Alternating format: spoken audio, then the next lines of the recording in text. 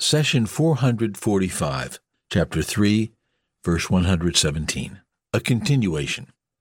مثل ما ينفقون في هذه الحياة الدنيا كمثل ريح فيها صر أصابت حرث قوم ظلموا أنفسهم فأهلكته وما ظلمهم الله ولكن أنفسهم يظلمون. The example of what they spend in this worldly life is that of a biting wind accompanied by frost that smites the harvest of a people who wronged themselves and devastates it. God has never wronged them, but they wrong themselves. Chapter 3, verse 117. The Quran is full of examples that help us understand our faith. Let's look at a few. God puts forward this illustration. Can a man who has as masters several partners at odds with each other be considered equal to a man devoted wholly to one master? All praise belongs to God, though most of them do not know. Chapter 39, verse 29. Allah clearly illustrates the condition of a man working for many bosses, which is in and of itself a problem. The great difficulty is that these bosses are at odds with each other, so what pleases one angers the other. Naturally, the employee is tired. No matter how hard he works, he gets nowhere in his career. Such is the case with a man ascribing partners to God. There is no clear guidance. Attending to one God means not following the others, so the worshiper is never at peace. As for the person who follows the one Creator, he is like a man working comfortably for one fair boss. The job is straightforward, the tasks are defined, and the career path to success is guaranteed. By using an example we can all agree on, Allah carries you from the abstract concepts of monotheism and polytheism to a comprehensive understanding even a child can grasp.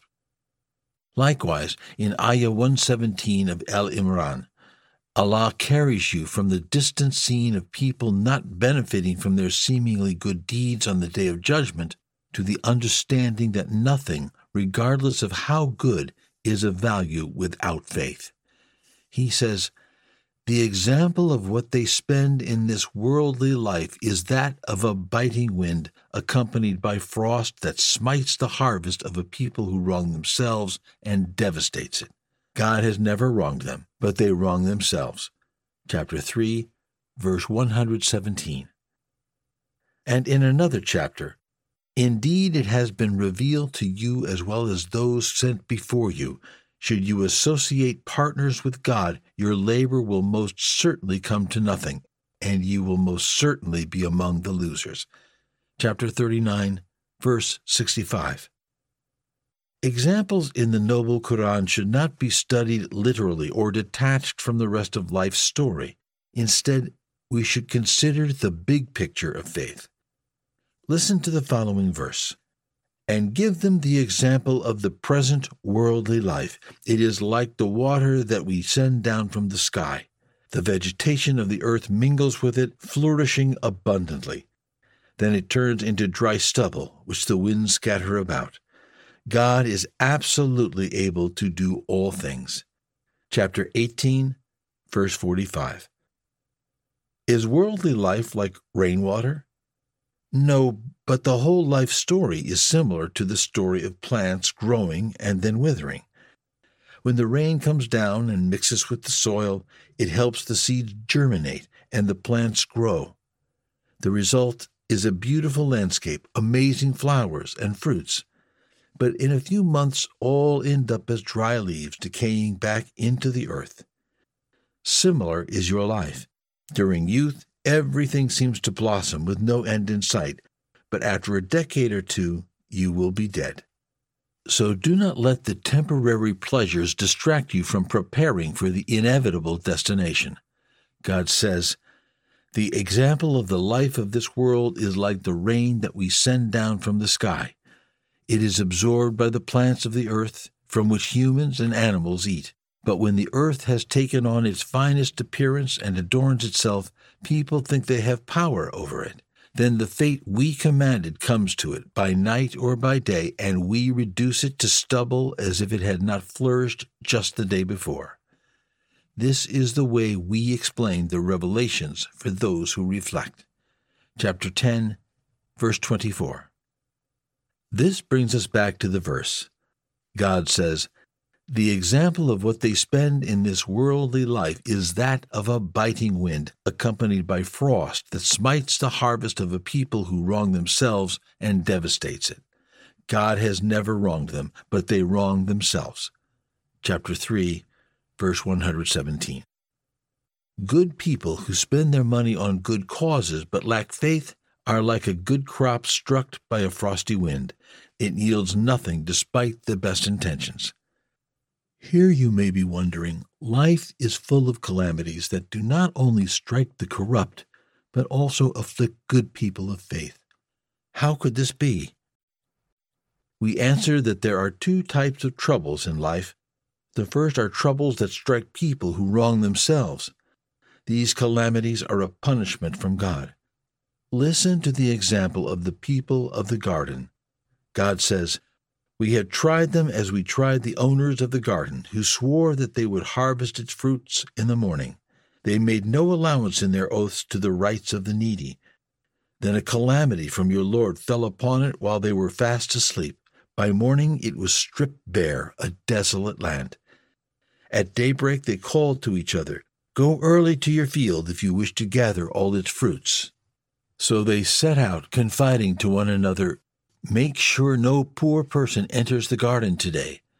They left early, bent on their purpose, but when they saw the garden they said, 'We must have lost our way.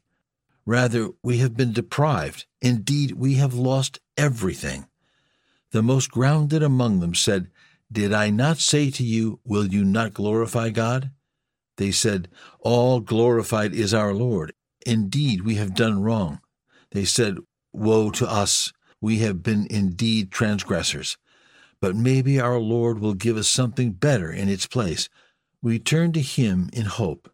Such is the punishment, but greater still is the punishment in the hereafter, if only they knew." Chapter 68, verses 17 through 34. The second type of troubles afflicts righteous people who have not wronged themselves. Why? Because it is part of life. The believer should remain patient and look at such events as part of God's wisdom. Allah will reward you immensely for your patience.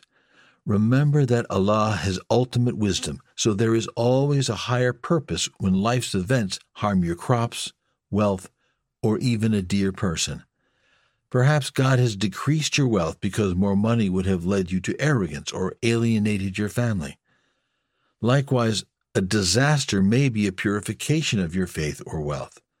God says, addressing the believers, "We will test you with a certain amount of fear, hunger, loss of wealth, life, and fruits, but give glad tidings to the persevering and patient." Chapter 2, verse 155. The verse ends with, "God has never wronged them, but they wrong themselves." Let me ask you a question. If you apply for a job and do not submit the required papers, can you blame the company for rejecting your application? Of course not. The requirements were crystal clear, but you were either too lazy to read or too arrogant to comply. Likewise, Allah did not wrong the disbelievers when He let their spending go in vain. They wronged themselves because they did not fulfill the requirements of faith.